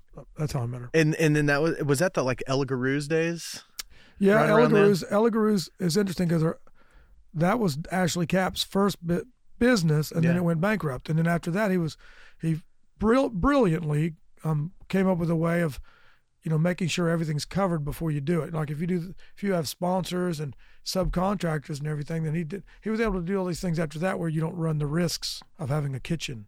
These guys in the kitchen and having to pay everybody and speed to failure. 300. That's right. 365. He figured out that what I'm good at is the music I put in the club, not the kitchen, and not it's a problem to have dinner and then to say we need $20 for you to stay and watch Bella, Adrian Ballou or whoever. So it was a Delbert problem. McClinton. Yeah, so it was a problem for him to do that. So he's basically quit doing that and just went to straight being a promoter. To leverage what he was good at. Awesome. So dude, I am so pumped about the Luniverse. So can you like build out the world for me a little bit and tell me what you? Well, my reasoning is that speed to failure thing again. We were in the old city and we saw what failed. Then we came to Market Square where we thought it had to begin because it's on the top of the hill. So we were. I think we speeded up downtown revitalization dramatically with what we did. I'm not saying we were so low. There were lots of people that did stuff, but I was laughed at in the 90s. People called me a Pollyanna because I was so positive. Yeah, Pollyannish. Yeah. So they made it. They still do. People, there were these Instagram posts these. Oh shit! What about Scott by Scott West? Yeah, the people. What the fuck was that, man? So basically, I thought that was you for so long. That's what was the problem with it is that I don't mind when you make fun of me. But when people think it's me and I say horrible things about, and they think I'm saying horrible things about other people, that was a problem for me. Did you have to shut that down? I didn't shut it down, but somebody did. But the problem is that, from my point of view, I just told people, I'm like, it kind of bothers me because it makes me look like I'm insulting other people. Yeah, so I want the ones like they would have all these quotes like it would have me, and the quote would be, and I thought this was hilarious. It said, "It's a basement level rooftop bar." They'd always have me saying stupid. And they would. The implication was that I was an idiot. Yeah. But they really kind of were fixated on me, which means they must admire me somehow. Right. So I want to explain it to people because they might not know. It was an Instagram meme account. Yeah. That was called Scott by Scott West, and it was just these kind of esoteric downtown, even Preservation Pub focused memes that were funny sometimes, occasionally funny and sometimes vicious. Yeah, and sometimes vicious. Yeah. And I remember the first one I got, I was like, why would he say that? Yeah. Like that doesn't sound like. Yeah. And a lot of people probably still think that was me that said that stuff. No, but it wasn't me. No. Yeah. But anyway, that kind of stuff. I'm just saying that I believe that envy is a very powerful emotion, and I do believe that things are driven by stuff like that because it obviously somebody that used to work for me, and I doubt I did anything to them because I'm not usually the one that hires you or fires you. You know what I mean? Right. So the fact that they fixated on me, I think is kind of a compliment. But I also think that it's much easier to tear things down than to build them. So it's very easy to sit and be the peanut gallery and take shots at somebody that's doing stuff, and it's kind of a compliment. So I don't worry about it. Yeah. The problem was that there was mistaken identity involved. Yeah. You should own it, or at least own it as someone other than me if you're going to target other people. Yeah, but it's a faceless deal, isn't it? Like, there's nobody's claiming it. It's pretty. Sometimes it's clever and sometimes it's mean. Yeah. Yeah, absolutely. I've seen some that I'm like, man, I can't get behind that. I don't. If you look at my social media, it's purely everything's positive and my whole thing is to be a cheerleader for downtown Knoxville. That's what I do all the time. I love it. And I promote our businesses and I promote my version of our history. And I promote other businesses and artists and entrepreneurs. Everything, Keep Knoxville Scruffy, the idea behind that was I was in prison and I was like, Keep Austin Weird. That was actually a guy made it up. Yeah. It was taken by a corporation, so the guy who invented it doesn't even own it. Yeah. So then it was Keep Portland Weird, Keep Asheville Weird. You're not weird. You're just copying Austin. You're copying Austin, yeah. So I'm like, we can't have a slogan like that. Mm-hmm. We have to have a slogan that's just Knoxville that nobody else would want, right? Mm-hmm. So I'm thinking, what is a slogan that nobody else would want? Well, in 1980, the Wall Street Journal said Knoxville is just a scruffy little city on the Tennessee River. It's going to have a failed 1982 World's Fair. Yeah. Well, then we had a successful World's Fair, and so then people said, "We're the scruffy little city that did it," or something like that. And then it went into history. The scruffy little city that could. Yeah, that did it, I think. It kind of faded into obscurity, and then it was just a little piece of history, right? Yeah. So my thing was, and what I think we did, that's, what I told my family, here's what's going to happen. This is going to be ubiquitous, like the Big Apple is New York City. It's going to be Scruffy City, and Scruffy doesn't have to, like moonshine is an illegal, untaxed liquor, neutral spirit, right? Yeah. But now they've got moonshine that they're all paying taxes on. By definition, it's not moonshine. Right. Yet it is, because that guy was brilliant. I thought when he did that I'm like, this is crazy stupid. But you mean with like Old Smoky and he redefined sugar the word moonshine, where now it's a category of liquor now. Yeah. It's like same as vodka or something like that, right? Yeah. But it's just pure grain alcohol, right? Well, or whatever they Or want corn to make. liquor. It's like a gin or a vodka, right? So the brilliance of what he did was he kind of rebranded the name. So I'm like, Scruffy doesn't have to mean a negative connotation. Right. Scruffy can mean, because I say it means, support local stuff. Sure. Support local artists, support local history, support local businesses, support local farmers, all that. That's what it means. Well, I read the Wall Street Journal quote on the wall at the pub, and nobody was doing anything with it. This was 15 years ago, but I started to see you champion it a little bit. Yeah. And, I obviously took it from you. Yeah. I mean, people have taken it. That was the idea, though. And- People are like, what do you think about? I'm like, I'm not saying that the word Scruffy's not mine. And also, I just want to be clear. The reason I trademarked all this stuff, which I did, was not so that I could prevent some artist from putting Scruffy City on a shirt. The reason I trademarked it is so that what happened to the guy in Austin doesn't happen to me, which is some corporation then trademarks it. And then nobody gets to use it except them, which I didn't want. So basically, my point of view is by me protecting it, now the big corporation can't get it. So I've made it so now just the artists and stuff can use it. That's what I've done. I actually, because I don't know you, this is the first night we met. I wondered. I was like, man, if I use this, am I gonna never be able to have Scott on the podcast because I took his No, word? The idea was to make it ubiquitous. That's what I wanted. Was that I wanted to see the name Scruffy City become like a badge beloved, of honor. beloved nickname for Knoxville. It has done that. So that's the idea. Yeah. And people, I remember when I was doing it, people were like, I'm so sick of you saying Scruffy City. People were like constantly telling me how sick they were of me saying it. But, I'm like, nobody says they're sick of hearing Knoxville. Yeah. Nobody says they're sick of hearing the Big Apple. Yeah. So it's just that you haven't heard it enough yet. Yeah. It's just at the point where you're annoyed. Then it's going to become part of the lexicon, and then we'll be used to it. So at some point, it's just going to be what it is. I think it's getting there. Yeah. Can you just for a second?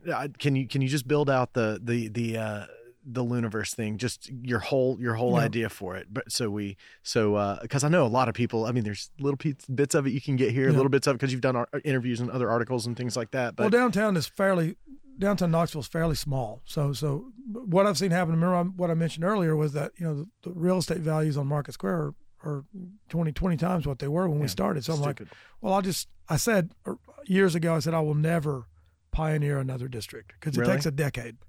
Yeah. But this is you pioneering another district. So when you pioneer Market Square, it took 10 years before the place took off. Yeah. So my reasoning was that I don't want to do that again. I'm old enough now. I'm successful enough. I don't have to do that. Yeah. I'm not going to do it. But then you know how it is. So then it comes around. I'm like, oh man, I'm going to do it again. Yeah. So I basically got this idea that I want to build a moon sphere that's bigger than the sun sphere. That's essentially on the 50th anniversary of the Butcher Brothers going down for the biggest bank fraud and bank failure in U.S. history, who basically brought the world to Knoxville with the 1982 World's Fair, who then, after they were taken down, the day after the World's Fair, they were taken down by the feds. Yeah. The day after I talked to the guy who arrested. They raided their banks the day after. Mm-hmm. That's why the banks failed, because they got raided, right? Mm-hmm. So once they raided those banks, which was probably somewhat political because one of the brothers ran for governor. Yeah, right, twice, I think. Yeah. Which may have made enemies. Think about it. As a Democrat. Yeah, that's right. So he might have made some enemies. So then when they saw an opportunity, they went for him. So anyway, these brothers that were doing something that, is more criminal than what I believe I did, because if old ladies lose their retirement, that's different to me. Mm-hmm. That's the way I see it. But anyway, so these brothers, but they did tried to revitalize downtown Knoxville. The World's Fair should have been when downtown took off.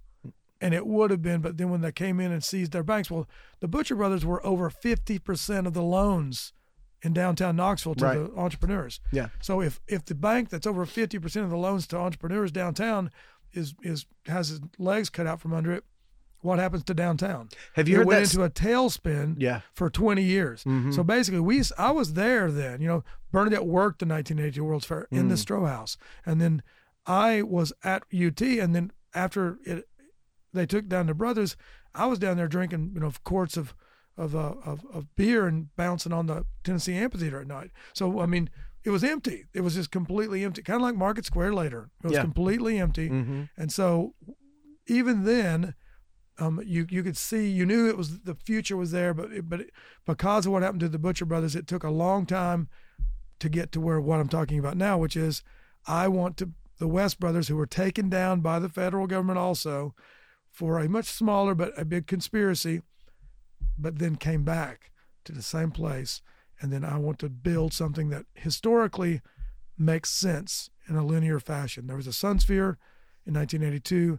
There's a moon sphere in 2022 or 2032. Yeah, 2032. There was a sundown in the city in 1998.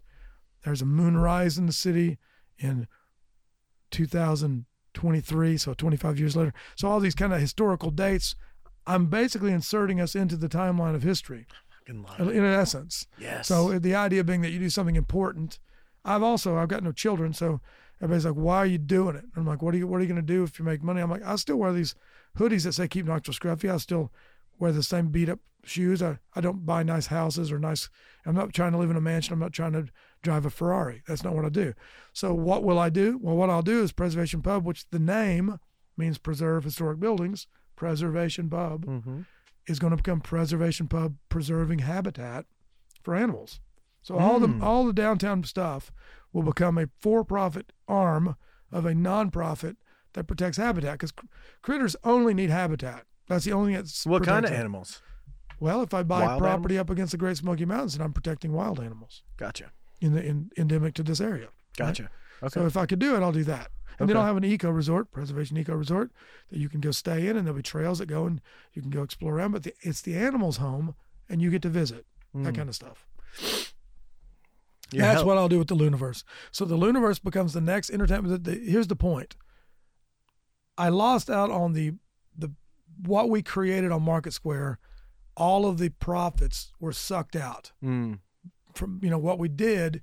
We made it so other people were really able to profit from what we created. So that ground level didn't exist anymore on Market Square. So now I go to Blackstock and I create my own ground level in my own Market Square, and I do it again, except this time I don't have to worry about anything getting not in being the able way. to afford the property. I've already bought it. So now the idea is I'll build it speed to failure. I won't fail this time. I'll do it much more quickly than I could have done it 30 years ago or 20 years ago or 10 years ago. Music venues, bars, all that happening right now. Retail. All that. I'm not planning on in the beginning. I want to do outdoor stuff because I can do it quickly, and I want to do food trucks. So I'll have 10 food trucks at the concerts this fall. I plan on doing Thursday night moonrise in the city Thursday night 6 to 10 o'clock, and I'll do like tailgate parties for UT games down there outside on Fridays, and then we'll have everything outside, so that the food's outside, the drinks outside, the entertainment's outside. Food trucks are all lined up, and we'll have all those. There's 120 local food trucks, so we'll be able to make artistic. Food is art as well. It's just it doesn't survive long. It's a temporary art form, but food will be down there in the artistic food trucks. Probably won't do a lot of funnel cakes and that kind of stuff, but more the artistic kind of food trucks. But yeah, we'll do that right away, and then over the course of the next few years, Luniverse Knoxville is, a lot of people have been using words. They throw out words to me like George R. Martin that created Game of Thrones. He helped fund something called Meow Wolf Out West, which is a immersive art. So, my plan is to hire about 400 artists, spend about $1 million on grants to artists to create the Luniverse. So Luniverse is a blank canvas for artistic gardens and sculptures and interior spaces to be created. Essentially, like the way I imagine it is, it doesn't have to be a bar, but like Bernadette's Crystal Gardens, there's 45,000 pounds of crystals. We don't sell the crystals. We could, but we don't sell the crystals. The crystals are the ambiance. Yeah. So in Luniverse Knoxville, the Luniverse is the ambiance, and then whatever happens inside the ambiance, we'll see. But I want to definitely make it where a lot of local artists benefit and participate, and we know a lot of them. So that's the plan down there, is to do something super art-oriented, music, food, sound, visual, sculpture. Even if we can come up with olfactory kind of stuff, smells and stuff, or anything I can hit all the senses. Yeah, that was the idea. Every business I want to hit all the senses, but the only one that we really did that was with Earth to Old City. It's very smelly when you go. It smells really nice. It smells great. Yeah, it's got a lot of odors. So I cannot imagine where we would be without you, man. I really can't. I was just thinking about it. I think it would happen. It would just take a little longer. But also keep in mind too that I understand everything's got its place and people deserve credit, but people say stuff like, that, what is the quote of essentially they'll say stuff like the housing brings people. What is it? The quote I about, don't know him. No, housing, like you create living spaces, Right, I don't know and the that quote, drives though. it. But essentially, the people have this argument that if you want to have nice businesses downtown, then you have to have housing. No, you create cool spaces, which are art galleries and bars and cafes. And then cool people, young people, want to go there. And then once they hang out in those places, they want to live near those places. And then cool businesses that want to hire those people move. And then eventually you need a shoe store. That's how it works. Right. Yeah. I think about the renaissance of downtown Knoxville, and there's two names that come to mind, and it's you and it's David Dewhurst. Yeah. David Dewhurst started building places for people to live, and you started building places for people. Well, Lee Birch was down there. He did the Sturkey Loft before either one of us. Right, which was on the a 100 living block. space. Yeah. And David, when he arrived, I think when he arrived in Knoxville, I was already the Old City Neighborhood Association president with 3 businesses. Really? So that's how long we've been going down there. Right. But here's the thing. But you gave people something to do. Yeah, and that's what I'm saying. Why the hell would you move downtown if you Exactly. didn't have anything to do? My reasoning is you have to have something cool to go to, or nobody wants to live there. Right. So that I think is essential to why. But here's the chicken and the egg. Yeah. If all the other developers are chickens, we're the eggs. You know. Yeah. Because what we do is we create the things to do, and then they create the places to live. Right. And here's the way a normal developer works: they'll buy a building and they'll flip it, or they'll buy a building and they'll rent it, or they'll buy a building and rent it to a business. In other words, they don't buy a building and create a brewery. They buy a building and wait to see who rents it. Right. If it's a shoe store, it's a shoe store. Maybe it's a brewery, but it's probably not going to be a brewery. Right. If I buy a building and I want a brewery, I'm going to build a brewery. Right. So that's the difference. I will own the brewery, but there's going to be what I want in that building, and I don't buy buildings to rent them. Everything we buy, we inhabit. So I have no interest. I don't want to be a landlord. That's not my interest. Right. But I do want to control our destiny. So therefore, we have to control the building to do that. So we get the building, and then we create the thing, which then will hopefully long term will do good for everybody. I don't see how you do it, man. I don't. What drives you to do it? Well, you got to do something with your time. Well, I know, but you do a lot with your time, and you could just as easily be home watching movies. Yeah. You know. But yes, I think it's some degree of part of it's competitiveness, but some of it's a chip on the shoulder.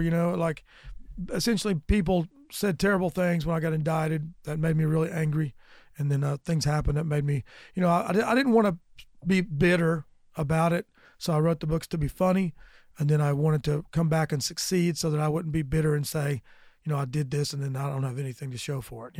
I didn't want that kind of thing to happen to me, so I want to control the narrative to some degree too. Like I don't want somebody else writing my story, Right. because a federal prosecutor would write a different story about me than I would. He would say, we put this guy in prison for being a criminal and he came out an ex-convict. He's a drug dealer. Yeah. That'd be his story. Right. And mine is, no, we were the anti-heroes. We were the good guys. Yeah. We fought, a good fight. We were outside of the system, and we were surrounded by drug addicts and cartels and gangbangers and then DEA and local sheriffs and all these forces around us that would take what we had or hurt us or whatever, or put us in prison, and these things are swirling around us. But it's kind of like we're the good guys. Not like Butch Cassidy and the Sundance Kid were very likable, but they were. If you think about that movie, they're shooting people the whole time. And then like Unforgiven, I love Clint Eastwood in that movie, but again, the thing was he was a likable guy, but he shot a bunch of people. Remember, he's a bad guy when he's drinking, but you really like him. Yeah. So what you want to, the difference in our story is that we're Redeemable. hopefully likable, but we actually aren't shooting people. But then again, I know we're not movie characters, but I'm just saying that you want to be the anti-hero, not like even like a Hunter S. Thompson. Hunter S. Thompson has a version of drug use that's like kind of intense, Yeah. and like there's guns involved. He's shooting Yeah. things all the time. Yeah. My brother's version is if he is taking mushrooms or acid or ayahuasca, which he's done all that stuff. So if he takes that, whereas you would say, or I would say, well, I altered my reality. My brother would say, no, that was reality. Yeah. He would say that I actually went to this other planet and married these women and lived for a lifetime and then came vines. back 15 seconds later. Yeah. So he would, in his version, he lived that. That is in his mind, and I'm not saying he's wrong. Right. He's his ideas may be much more depth than ours because he's imagining infinite dimensions of which quantum physics and we're told us is true, right? Mm-hmm. So I'll give you an example. When I would do a hallucinogenic, it would affect me greatly, so I would have to have a focus. So I started doing photography. Well, my photographs have been on magazine covers and calendars and everything. So obviously the hallucinogenic I used pretty well. And what I discovered was that if I used a high saturated, high definition film, that it took a picture exactly like what I saw, which is not what I saw when I wasn't tripping. Gotcha. So pretty interesting if you think about that. If it's fake, if it's not real, then why did the picture capture it? Right? So basically it's an intensified reality is what it is. So I also, if you're ever doing hallucinogenic, then like if you're listening to music, sometimes you'll hear rhythms within rhythms, which you never heard before. Something you've listened to 1,000 times. And it's not that they're not there. They're there. Yeah. You just didn't hear it before. Yeah, they've always been there. It's like a squirrel and a dog and a mosquito experience reality very different than you. Like I'm throwing a ball for my dog this morning. If it lands in a spot the dog doesn't see where it lands, it's an orange ball. Obviously, the dog is colorblind because he can't see the orange ball. Yeah. But I'm like, get the, different reality for you. So it's a different reality. So and they're always sniffing things and eating things that are disgusting because for some reason, if you have a really good sense of smell, disgusting flavors are good. I don't know what that is, but dogs have a better sense of taste and smell than us. Why are they eating that? Yeah, they love to That's roll. That's a cat turd, dude. Don't eat it. Don't eat that. Oh man, Scott, dude, I am so glad to meet you, and I'm so glad that we got to do this. Yeah, very cool. So, were there any questions in particular that you wanted to ask that you didn't get to? I think no, I don't think so. I mean, you got after it. Well, I'm kind of a stream of consciousness guy. I was nervous about asking you about going to prison. I don't know why I was nervous about that. I think that I wanted to talk about a lot of different stuff, and so that was, there's because I have a degree in creative writing, which is going to come in handy, by the way. Sure. So this degree in it comes in handy on Facebook already. But the degree in creative writing is about I don't see life as I see it as chapters, So you can't have an interesting story if something, terrible doesn't happen to you. If you don't go through some kind of crisis, you have a boring story. That's why so many writers, they write about being a writer. You notice how many books and movies are about writers being writers? Yeah. Uh-huh. Why is that? Because the only people story are narcissistic. And that's the only story they got. That's all they know. Yeah. So like, what I know is sitting at this typewriter. So here's a story about how he's at a typewriter, So it's in some ways having a colorful, immersive life experience is if you become a writer, it's pretty handy, right? And you know what's interesting to people? What? Conflict. Yeah. Well, the easy road is not these interesting. guys I've been talking to, they're like, there has to be conflict in every scene. I'm like, oh, you're talking about your documentary people? Well, and then one doing the movie and stuff. Yeah. So there has to be conflict in every scene, and they're like, you can't be the superhero if that's what you mean, Scott. I'm like, I don't want to be the good guy. I see myself. I'm not the good guy. I just see it as it's interesting because it's different than the way drugs are perceived is on the right. The drug dealers, the criminal, they should all be shot. They should be put in prison. They're terrible, evil people. Mm-hmm. On the left, you have this bleeding heart idea that they're all victims. All drugs, these poor victims of this terrible thing. Yeah. It's neither. The truth is somewhere in the middle, probably. Most people don't drink beer because they're terrible, wretched souls or criminals. They had a hard day. They worked all damn day, and they want to enjoy their life. Exactly. They want to relax a little bit and have some fun. Nobody wants to work 24/7. So the reason drugs exist, and I'm talking recreational, including alcohol, and cigarettes and caffeine, Coca-Cola, eating nice food, all this stuff, the reason we do it is because it gives us pleasure. And we were like, I worked today. I deserve some pleasure. That's most people's version of why they do it. Not, I'm a terrible victim, feel pity for me, nor I'm a terrible, evil person, you should punish me. It's neither. And the fact of the matter is most drugs are legal that kill people. You know that. But I'll be honest. I mean, I don't know if it's, the DARE program at school or whatever, but, it's hard to do anything and not feel guilty about it sometimes, Well, being that puritanical streak that runs in America, this guilt around everything. So, like I think the reason I drink I don't drink as much as I used to, but I think part of the reason I drank as much as I did is because it was something you weren't supposed to do. Yes. Bernadette grew up in Germany. Check this out. She grows up in Germany. She said there was a Jägermeister bottles, little Jägermeister bottles in the candy Sure. at the store. Why not have one? And the kids aren't raving alcoholics. No. Like in Because that America, shit's you have nasty if you're 8 years old. Well, she would do a little shot of Jaeger before she goes back to school after lunch. But I'm just saying that she doesn't drink like I do, though. She's very controlled, whereas I'm very binge, or I'm a binge kind of guy. Yeah. So I wish that weren't true, and I have to be very careful about that because now I have a 4 p.m. rule. It used to be a 4 a.m. rule. Now it's 4 a.m. you got to go to bed? I'm like, I got to quit drinking at 4 p.m. now. Oh, so you can get to yeah, exactly. So I got to get a good night's That's sleep. when you start at midnight and then quit at 4 a.m. Now I'm like, I got to finish up. It's already 3:30. I got to finish this beer up. It's almost 4 o'clock.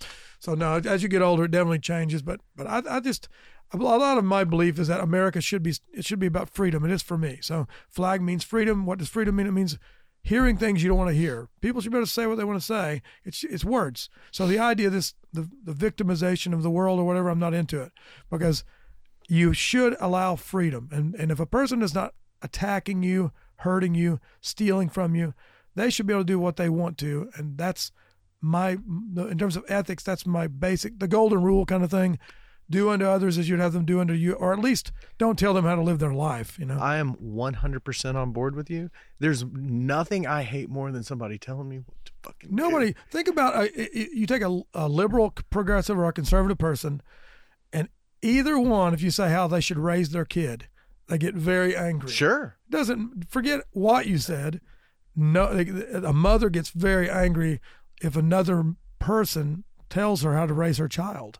That's the way it is in terms of me, in terms of your personal life. I feel like I don't want to be told how to live my life any more than the mom wants to be told how to raise her kid. You're insulting me by telling me that I don't know what's best for me. Yeah. Like if I'm screwing up my life, then that's and one thing. And I understand I don't have kids, but I partied a lot more at 18 than I do now. But so this idea that what I did when I was 18, I don't want my child to do. Sure. That's kind of hypocritical. Because guess what happens when you hit the hormonal stages of life? Yeah. You're not going to stop that kid from wanting to have sex, and you're not going to stop that kid from wanting to enjoy life. All you care about when you're young is experiences. You're not trying to live longer because you think you're going to live forever anyway.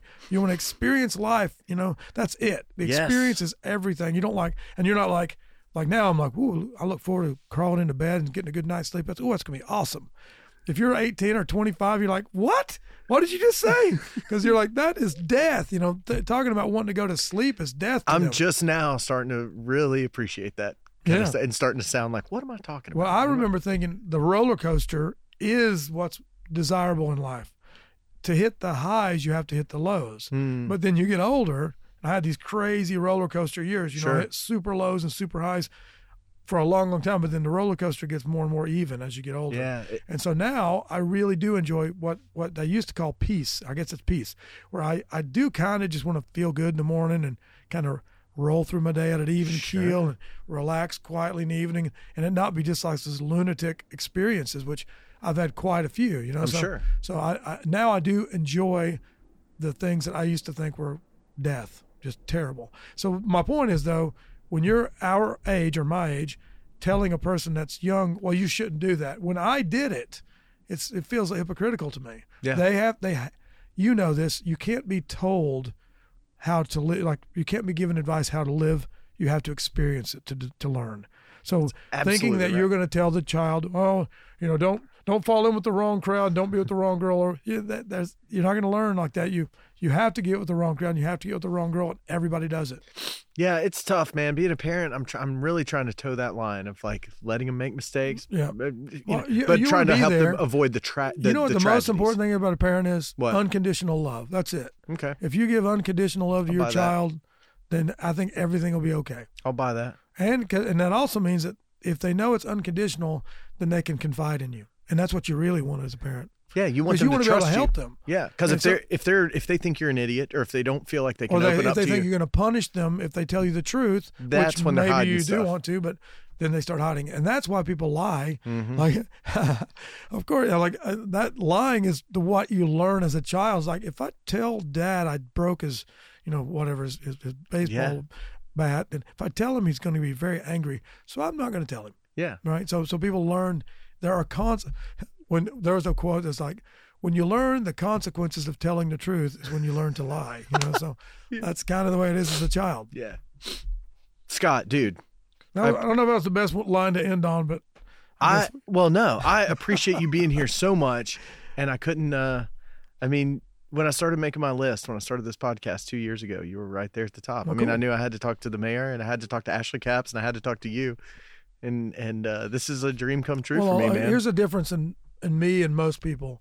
If you're the mayor, and even if you're Ashley Capps, they have to be much more careful with their language. You know what I mean? Yeah. Because they whether they want to be or not, they are in the status quo. Yeah. They are. Yeah. You're the mayor. And So I you don't can't- understand how you've done that, how you have, but because if I had Randy Burleson over here, I think he would be pretty safe and probably not say anything too out. But you guys are in the same world. Because like, how come you're able to do the that? The difference is everybody already, I mean, it's already out there. I already went to prison. They already know I did the drugs and the smuggling. They already know that. So how freeing is that? Very freeing. So see, the silver lining of what happened is good. Great.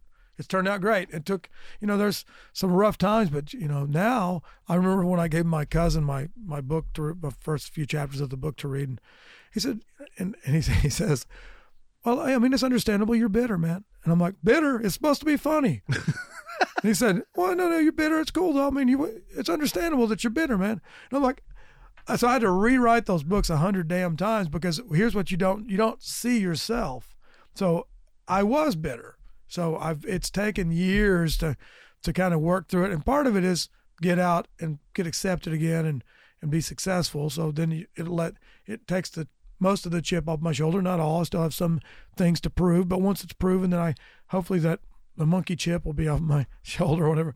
But that's the plan. Is I want to do a few more things, and then I just want to, ride the Luna moth off into the sunset. You feel good? You feel good about where you're at? Yeah.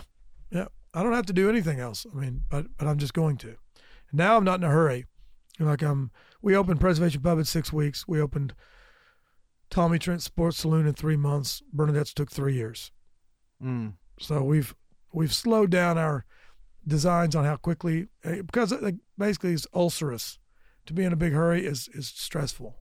So now I'm just kind of backing off, put good people in places to let them do things and not stress about how long it takes. I concentrate on, I'm booking bands and I'm scheduling 100 employees, so I'm scheduling, so I'm involved in everything, but I'm involved in the things that I imagine are the most important things to generating the revenues, which allow for the vision. Without the revenues, there's no vision. So I have to succeed or I can't do the Moonsphere. I have to succeed or I can't do the Luniverse. I have to succeed or I can't, create the ecosphere, the preservation eco resort.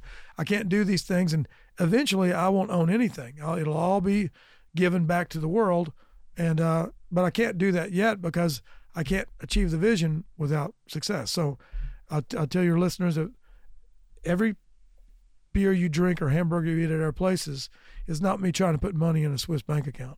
I'm going to use that money to create cool stuff in downtown Knoxville. I'm talking really cool stuff. Then I'm going to create cool stuff for animals to live in that we can visit. And I'm not going to plan on taking none of it with me. So that's the plan.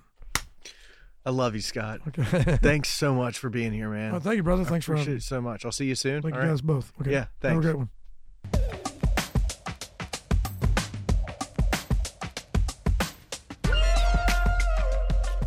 Okay. Something else, man. I cannot believe it. Scott and I had a great time hanging out. I hope you guys enjoyed the podcast. Hit the subscribe button so you can get updates when new episodes of South of Scruffy come out. Really, I appreciate you guys so much. Thanks so much for being here. Take care of each other. Take care of yourselves. And we'll see you really soon. Pitch Wire, play me out.